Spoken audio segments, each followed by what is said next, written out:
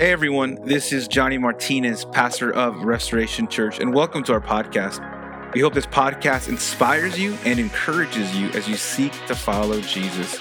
We hope you enjoy the sermon.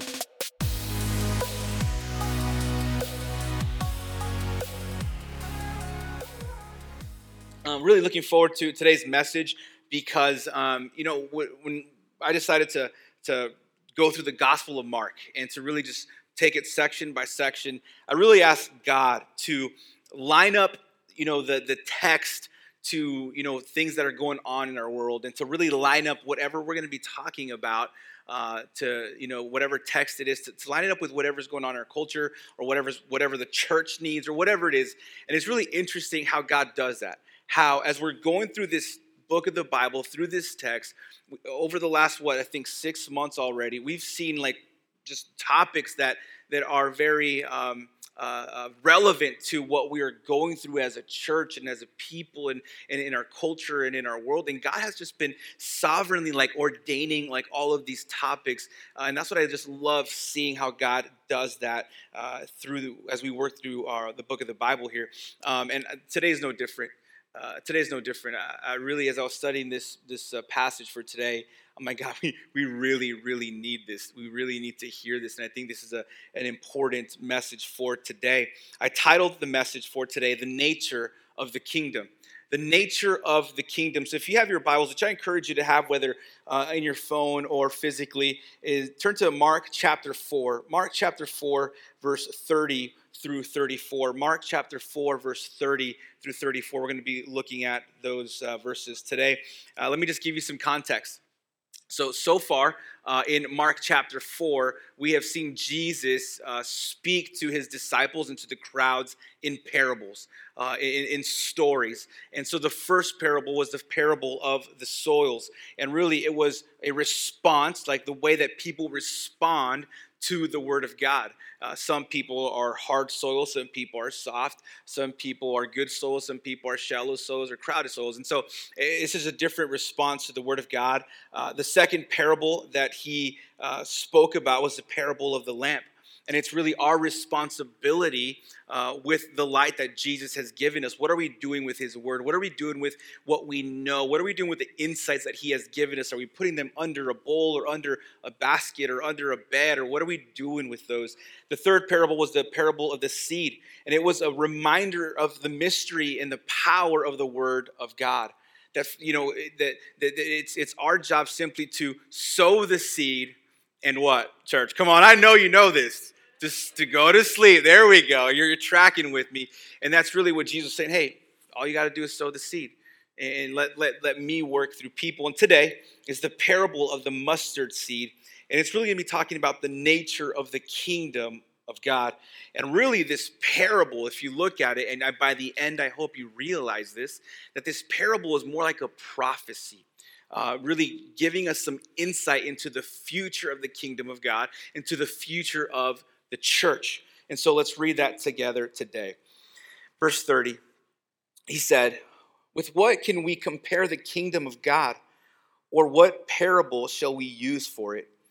It is like a grain of mustard seed, which when sown on the ground is the smallest of all the seeds on the earth. Yet when it is sown, it grows up and becomes larger than all the garden plants and puts out large branches, so that the birds of the air can make nests in its shade." Verse 33, "With many such parables he spoke the word to them, as they were able to hear it.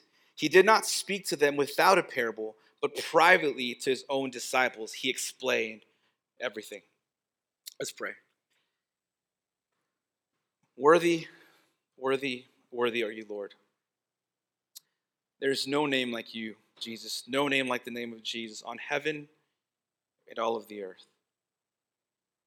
And God, I pray today that your name may be glorified in our church and in this service through the worship, through the music, through the proclamation of your word. God, I pray that you be glorified, that your name, Jesus, may be lifted up. Holy Spirit, I pray you would speak to us today. Would you speak to us clearly? Would you encourage us today?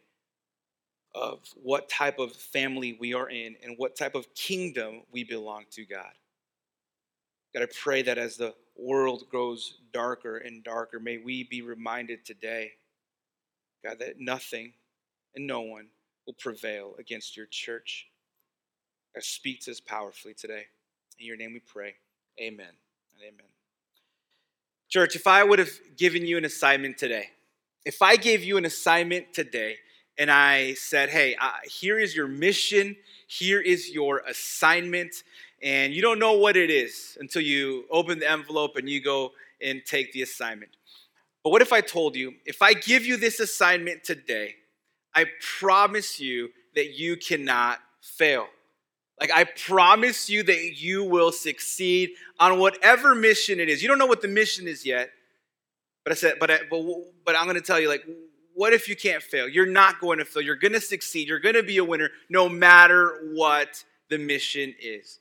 What if I gave you that mission? What if I gave you that charge and told you that no matter what, you will succeed? How many of you would be okay with that? How many of you would be encouraged by that? You're like, okay, cool, I'm going to be a winner. Like, this is awesome. Like, I'm totally for it. Like, if I'm guaranteed to accomplish this mission and I'm guaranteed to be a winner, like, I will take it. And it would be encouraging because you can't lose, right? It's kind of like being on Tom Brady's team, right? You just can't lose. Like, that is just a winner. And but I don't know about you, but I would be encouraged by that. I would take it. I'd be like, whatever it is, it don't matter what it is. Mission on, baby. Because I'll be encouraged by it. No matter what's going to happen, I'll succeed. There's no room for failure. And the truth is, church, that in all reality, God has given you and given me and given us, the church, a mission. A mission to preach the gospel. A mission to save souls. A mission to proclaim the good news, the message of the kingdom. And guess what? We already know the score. We're going to win. We already know the end story. We know how things are going to end up already. Mission accomplished. That is the reality of the church. That God has given us a mission, and guess what? We're not going to fail. We can't fail, actually. But you know what I started thinking about these last couple of months, especially with everything going on in our culture? I've noticed, I've had conversations with people, I have read articles, I have read people's social medias, and what I've really discovered is that there are a lot of us, a lot of believers who think, man, like, what's going to happen with the church with this change in our culture and in our country? You know, prior to the election, it was, man, if so-and-so becomes the president, there goes the church. There goes our religious freedoms. And then after the presidency, man, there goes the church. What's going to happen to the church? We're going to get persecuted. All of these things. And there's kind of like this sense of losing hope for the church. I don't know how many times I've heard that or seen that at some point or another. But here's the thing. When I hear those comments, when I see those things on social media, I'm just like, I just can't grasp that, because Scripture tells us otherwise. Like, Scripture tells us no matter what, the church is going to move forward. That the kingdom of God is unstoppable. And so today in our culture, we have this like, man, who knows what's going to happen with the church? It kind of like almost lost hope for the church and for the kingdom of God.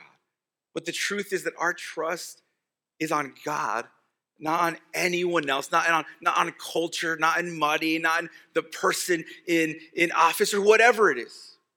It's on God and the King and God's promises. And by no means is this a political message or anything like that. But I really believe that today you're going to see that no matter what happens in our culture, in our country, and in our world, the kingdom of God is going to move forward.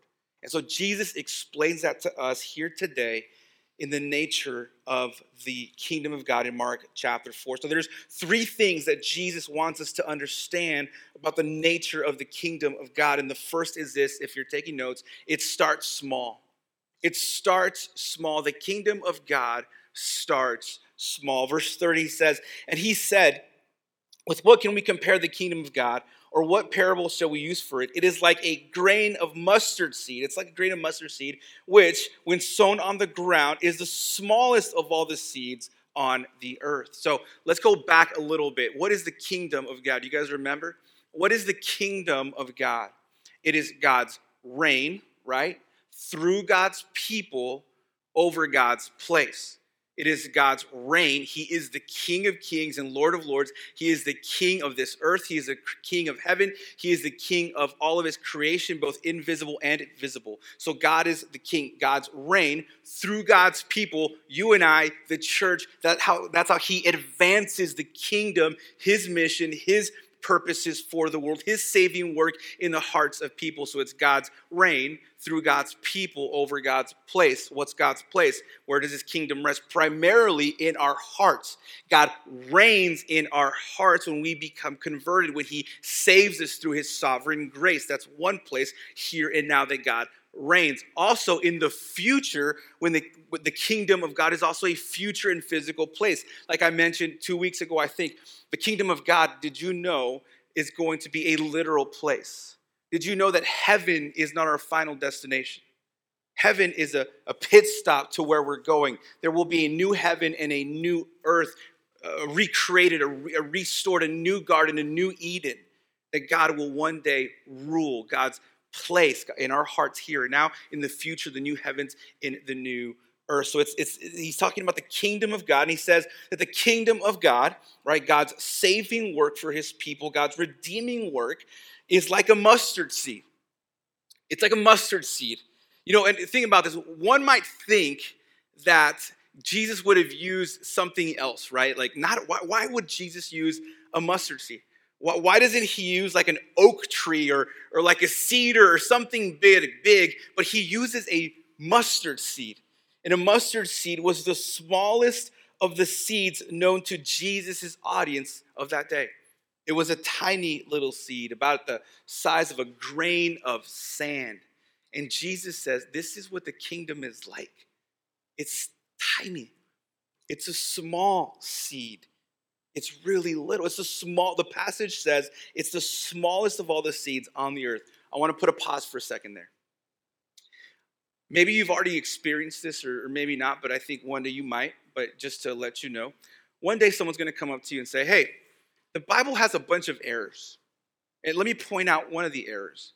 Well, Jesus says here that the mustard seed is the smallest of all the seeds on the earth. That's not true. Because the smallest of one of the smallest seeds on all of the earth is actually found in the tropical rainforest, and it's about 1/300th of an inch long. And so Jesus is lying, like it's really incorrect. You see, here's the thing. Jesus is not trying to be extremely accurate about teaching Plant 101. He's just talking to the people in the context of their day. They saw the mustard seed as the smallest seed that they knew of their day. And so sometimes people are going to say, well, Jesus was lying because the mustard seed is not the smallest seed on all the earth. And yeah, that's true. But for the people of his day, it was. And so people try to do all these gymnastics, try to trip you up. But just know that that's one good answer for that. But anyway, back to what we're saying. The kingdom of God, the church, starts small. It starts small. And God uses small things to make an impact. I mean, think about this. Throughout Scripture, Jesus does this. Gideon's tiny army of 300 men defeated the Midianites, a massive army, in Judges chapter 7. David, a little shepherd boy, killed Goliath. A small little shepherd boy killed Goliath and became Israel's greatest king. Jesus used with 12 disciples, sinners and tax collectors and murderers. The 12 were messed up. He started the greatest movement to save humanity. Think about this. Do you see the gospel in here? Jesus, born in Bethlehem, grew up in Nazareth. What comes out of Nazareth? Nothing good. It's this crappy old town. Out of something small, something insignificant, came the Savior of the world. Do you see the gospel? You see Jesus? I mean, Jesus comes out of every page of Scripture. It's the gospel. And God uses small things to make a big impact. This is not the first time that Jesus uses the mustard seed. In Matthew chapter 17, verse 20, he says this, because of your little faith, for truly I say to you, if you have faith like a grain of a mustard seed, you will say to this mountain, move from here to there, and it will move, and nothing will be impossible for you. Jesus said, hey, if you even have faith as little of a mustard seed, could you imagine what you could do? Small things that God uses. Small things, the insignificant things that God uses to make a big impact. And so I just want to encourage you today. Don't underestimate the small acts of kindness that you can do for others. Don't underestimate the small acts of love, of encouragement. Maybe it's an encouraging text or an encouraging note to a friend. It's simply holding the door open. It's praying for someone at work. I mean, whatever it is, don't underestimate the small things that God is calling you to do. Those are important. Those are very, very important. The small things. The kingdom of God starts small. But we'll see that it doesn't stay small. The church, the kingdom of God, will continue to move forward and it will grow large. And that's the second point to the second point. The first point is that it's small, it starts small, but then it grows large. The church, the kingdom of God grows large. Verse 32 says, yet when it is sown, it grows up and becomes larger than all the garden plants and puts out large branches. Isn't that interesting? This small, tiny little seed, when you plant it, it's like the grain of sand, but it grows to be one of the largest and the largest garden plants of the day. It is said that sometimes, on average, it grows about to be 10 feet tall, a mustard plant, but sometimes they actually get up to 15 feet tall, 15 feet tall, and it started with a seed the size of a grain of sand. So too, church, the kingdom of God will start small, but it will grow large, and it will grow gradually. The church started small. It started with Jesus and his 12 crazy disciples, and has grown throughout history. There's a study that came out, and Christianity is still the largest religion of the day, with 2.3 billion Christians on this earth. 2.3 billion people of the faith. Yet it started with what? Jesus and the 12. It started with them. It started with them. So it starts small and it grows large. And guess what? There is nothing that can stop the kingdom of God. There is nothing that can stop the church. You see, the word here to grow or grows up is in the present tense in the original language, which means that it has this continual, ongoing, moving forward aspect to it. Meaning that no matter what, the church will always grow up. The kingdom of God will always grow up. The kingdom of God will always advance and move forward no matter what. Let me give you a brief church history lesson. I'm not sure if you've ever studied church history, but this is super, super encouraging. In 35 AD, just a few years after Jesus ascended back to the Father, Stephen was stoned to death. He was the first martyr for Christ. And nearly all of the apostles died for their faith. AD 35. AD 64. Emperor Nero was the first to systematically persecute Christians. What he would do is he would burn them on stakes in his garden, light them on fire. He would throw them to be eaten by lions. 100 years later, after the Nero persecutions, Christians were killed in mass quantities for refusing to renounce their faith. It was not common for Christians of the day to be robbed, assaulted, and stoned. AD 250, There was a command for everyone in Rome to sacrifice to Roman gods or immediately face execution. And so Christians in 250 AD were constantly being put to death and executed for their faith. This happened until 300 AD when Constantine came into power and legalized Christianity. 717 AD, Christians were restricted in many countries. You couldn't display a cross, you'd be beaten, arrested, or put to death. There were the rebuilding of churches. There were churches that were destroyed, actually, in 717 AD. 1300 AD, Christians were massacred in Persia, Mesopotamia, Asia Minor, and Syria. 1600 AD, the Emperor of China banned Christianity for 100 years. 1850 AD, the Queen of Madagascar prohibited the practice of Christianity, and it is estimated that over 100,000 Christians died.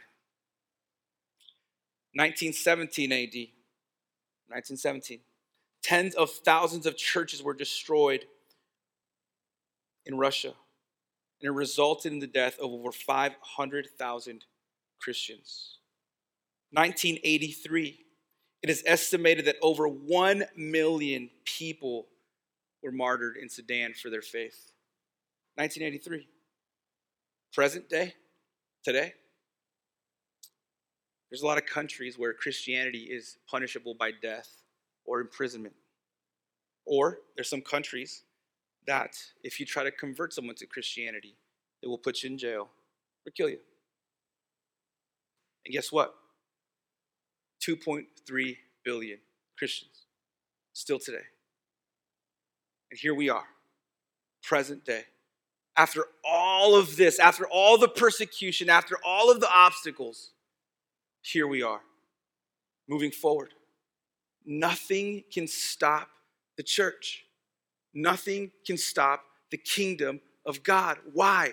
Because Jesus said in Matthew chapter 16, and I tell you, you are Peter, and on this rock I will build my church, and the gates of hell shall not prevail. Jesus said that he will build his church. He will build the kingdom through us, and the gates of hell shall not prevail. So it doesn't matter, church, what's going on in our culture. It doesn't matter who is in the White House. It doesn't matter what happens. What matters is that the church in the kingdom of God, the advancement of the church in the kingdom of God, is rooted in the promises of Christ, that he will build his church no matter what happens. So you know what? If we do get persecuted, so what? So what if they take away our religious freedom? They can't take away your hope. They can't take away our peace. They can't take away your joy. They can't take away your salvation. They can't take away the spirit that dwells in you. So what? They can't take the message of the gospel in us. So what? The kingdom of God will always advance. The church will always prevail. And so, yes, we are a new church. We are a new church here in Northwest Peoria, but I want you to see something. If you drew a family tree of the church, Restoration Church would go back all the way to Jesus and the 12. It's a new church with ancient roots. And so we're just a continuation of the kingdom of God, the church moving forward no matter what. No matter what opposition might come to the church, it is simply an opportunity for us to proclaim the gospel, tell people about Christ, to save people. So church, listen, yes, our world is crazy right now, but Jesus didn't call us to complain. He called us to proclaim. That's what he did. He said he didn't call us to complain about what's going on and about how the church might be stopped or the church might be stifled or hindered. He didn't call us to complain.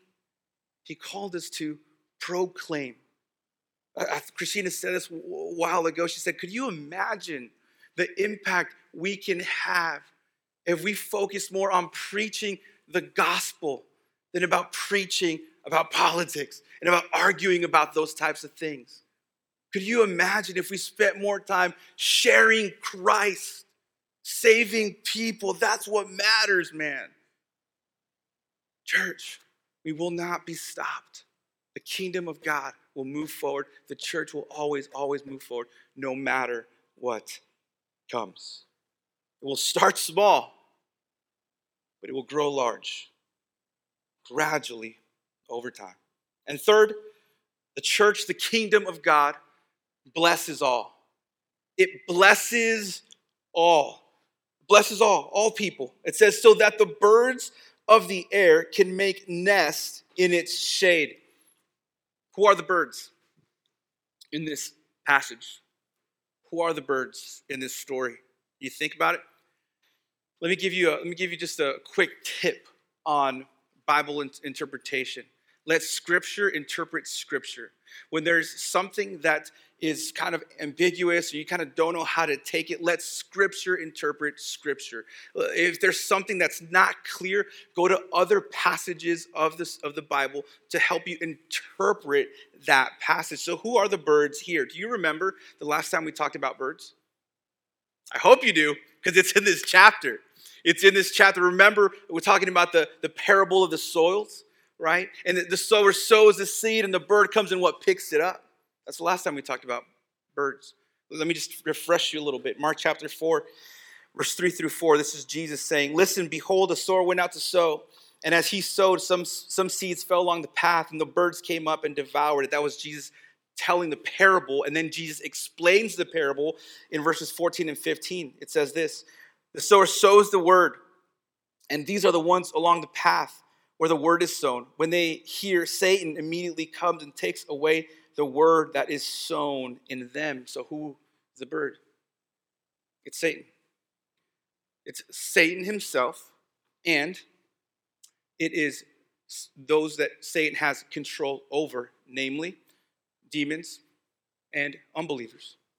That is who the birds represent here. Now, isn't that interesting? That in the kingdom of the God, as it grows large and it grows big, there will be both believers and unbelievers in the church. We will always have a mixed group in the church.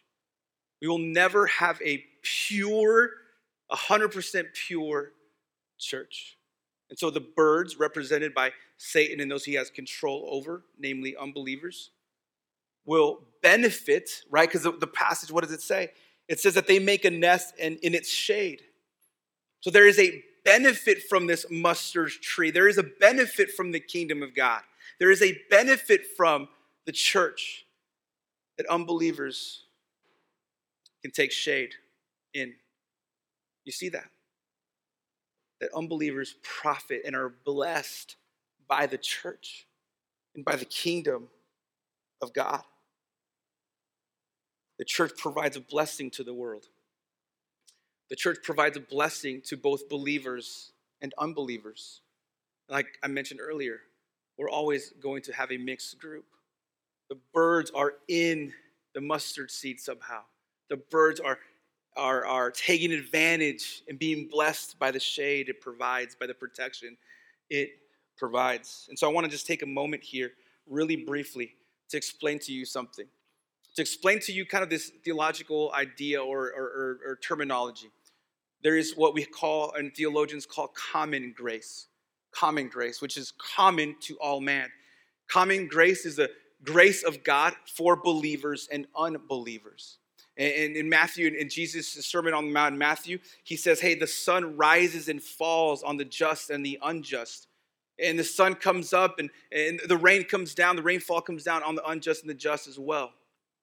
And so Jesus blesses through his common grace both believers and unbelievers. Common grace. It's common to all men. But that is different than Jesus' saving grace. Jesus' saving grace is simply for believers. Those who he calls, those who redeems, those who by his sovereign grace calls and redeems a people to himself. And so here, it's an example of common grace, where people who don't know Jesus benefit from the mustard tree. benefit from the kingdom of God, benefit from the church. And throughout history, the church has been a positive influence and a positive blessing to our world and to our community. Did you know that hospitals came about because of the church? Did you know that? Did you know that hospitals came through the church? The Red Cross was a church. You see, Jesus healed people. We know that, right? Jesus healed body and soul. You see, the interesting part is that Rome had no respect for sick people or dying people. Neither did the Greeks. But the Christians of the day, they started hospitals. They started hospitals. They started mental institutions. Did you know that? They started nursing homes. Christians did that. And Christians continue to bless the world through education, through the sciences, through charity, through compassion. The Romans of the day, of Jesus' day, they weren't all about charity. They didn't care about charity. But yet the Christians, guess who took care of the orphan, the children, and the aged? It was the Christians. Believer, non-believers. The church stepped up and blessed the world. And it continues to do that to this day. It blesses all. It blesses the world. And then lastly, Jesus here, he ends in verse 33 and verse 34. He says, with many such parables, he spoke the word to them as they were able to hear it. He did not speak to them without a parable, but privately to his own disciples. He explained everything. So here, Jesus is basically just giving us a summary of what's happened in chapter 4. He's essentially saying, you know what, I used parables to conceal and reveal. I used parables to conceal the truth from people who are hard-hearted, who are hard soils. I use stories and parables so that people will not understand the truth because they can't even understand the simple message of the gospel. How will they understand this truth? And so Jesus purposely teaches them in parables so they can't understand. But to those who accept and receive the message of the gospel, Jesus explains the parables and reveals to them the true meaning of the parables. And so this is the last parable in chapter 4. So, church, what does this then mean to us? What does it mean to us? How do we move forward then, knowing that the kingdom of God, the church, it starts small. It starts small. It had a small, insignificant start with Jesus himself coming from Nazareth, born in a manger, but yet has grown to be the largest religion on earth with 2.3 billion people. It grows large. What do we do now that we know that nothing and no one can stop the church? That it's an unstoppable force, that it is rooted in God's character, in God's promises, that Jesus said that I will build my church. What do we do now that we see the church being a blessing to both believers and unbelievers as a sign of God's common grace to all men? First, I want to talk to those of you who don't know God. And you're an unbeliever. And I can't assume, church, that those of you here today and those of you watching online and maybe even watching later are saved. I can't make that assumption. Only God knows. But my question is, are you a bird? Are you a bird? Are you in the mustard tree, receiving the blessing and benefits of the church and the kingdom of God? Or are you a branch? Are you a branch? Or are you a bird? A branch is grafted into the mustard tree. A branch is part of the kingdom of God. A branch is the part of the true people of God. Are you a bird or a branch? If you're a bird, Jesus came for you. If you're not truly saved, if you never repented and placed your faith in Christ, You're a bird. Jesus came for you, to die for you. He paid the price for your sins on the cross. That he lived the life that you couldn't live and died the death that you should have, to give you life, to give you forgiveness, to give you hope. And he could give you more than simply just shade. He could give you eternal life with him. So I can't assume where your spiritual condition is here today. But whatever it is, I pray that you would come to Christ. I pray that you would have some assurance of salvation. How do you know that you're saved? I think one of the easiest ways we know if we are saved, or maybe some of the early evidences that we're saved, is one, do we hate the sin that we once loved? Do we hate the sin we once loved? And do we pursue the God we once ignored? Just small evidences that God has truly transformed us from the inside out. My hope and my prayer is that you would give your life to Jesus. Believers, what about us? I want to encourage you. I want to encourage you today. And I hope this passage was encouraging. That nothing can stop us. That the work that you do is not in vain. It might sometimes seem that you're working and you're serving, especially those of you in the dream team, and you're like, is there any change happening? Yes, there is. God is always working. And the work that you do for God, both inside and outside of the church, in your family, with your friends, with your family, is advancing the kingdom of God. And don't put your eyes on the world. Don't put your eyes on other external things, but on Christ himself. Nothing can stop the church. I encourage you. Not only that, but man, this is a challenge to us, isn't it, church? What a challenge it is to us. There's still a lot of work to do, isn't there? There's a lot of work to do. That the kingdom of God will just not move by itself.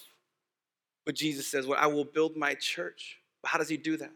Through you and I. Through us. Through small acts of love. Small acts of service. Through small acts of living out the gospel and preaching the gospel and loving people. Be encouraged. Be challenged. There's a lot of work to do. What if Restoration is a church that says, you know what? I'm not going to focus on the outside. I'm not going to focus on what this world says. I'm not going to focus on what goes on in this world. But I'm going to be rooted and strengthened in the promises of God. Because guess what? We are on a winning team. We cannot fail, and we will not fail. We can't. You pray with me today. God, I want to thank you. I want to thank you for how you ordain passages. God, you knew that we needed to hear that today. That while there are many people who doubt the advancement of the church,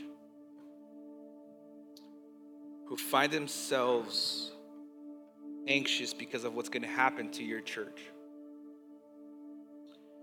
whose eyes are fixed on the physical things of this world and not the spiritual things, whose hearts are set on the materialistic things of this world, on the external things,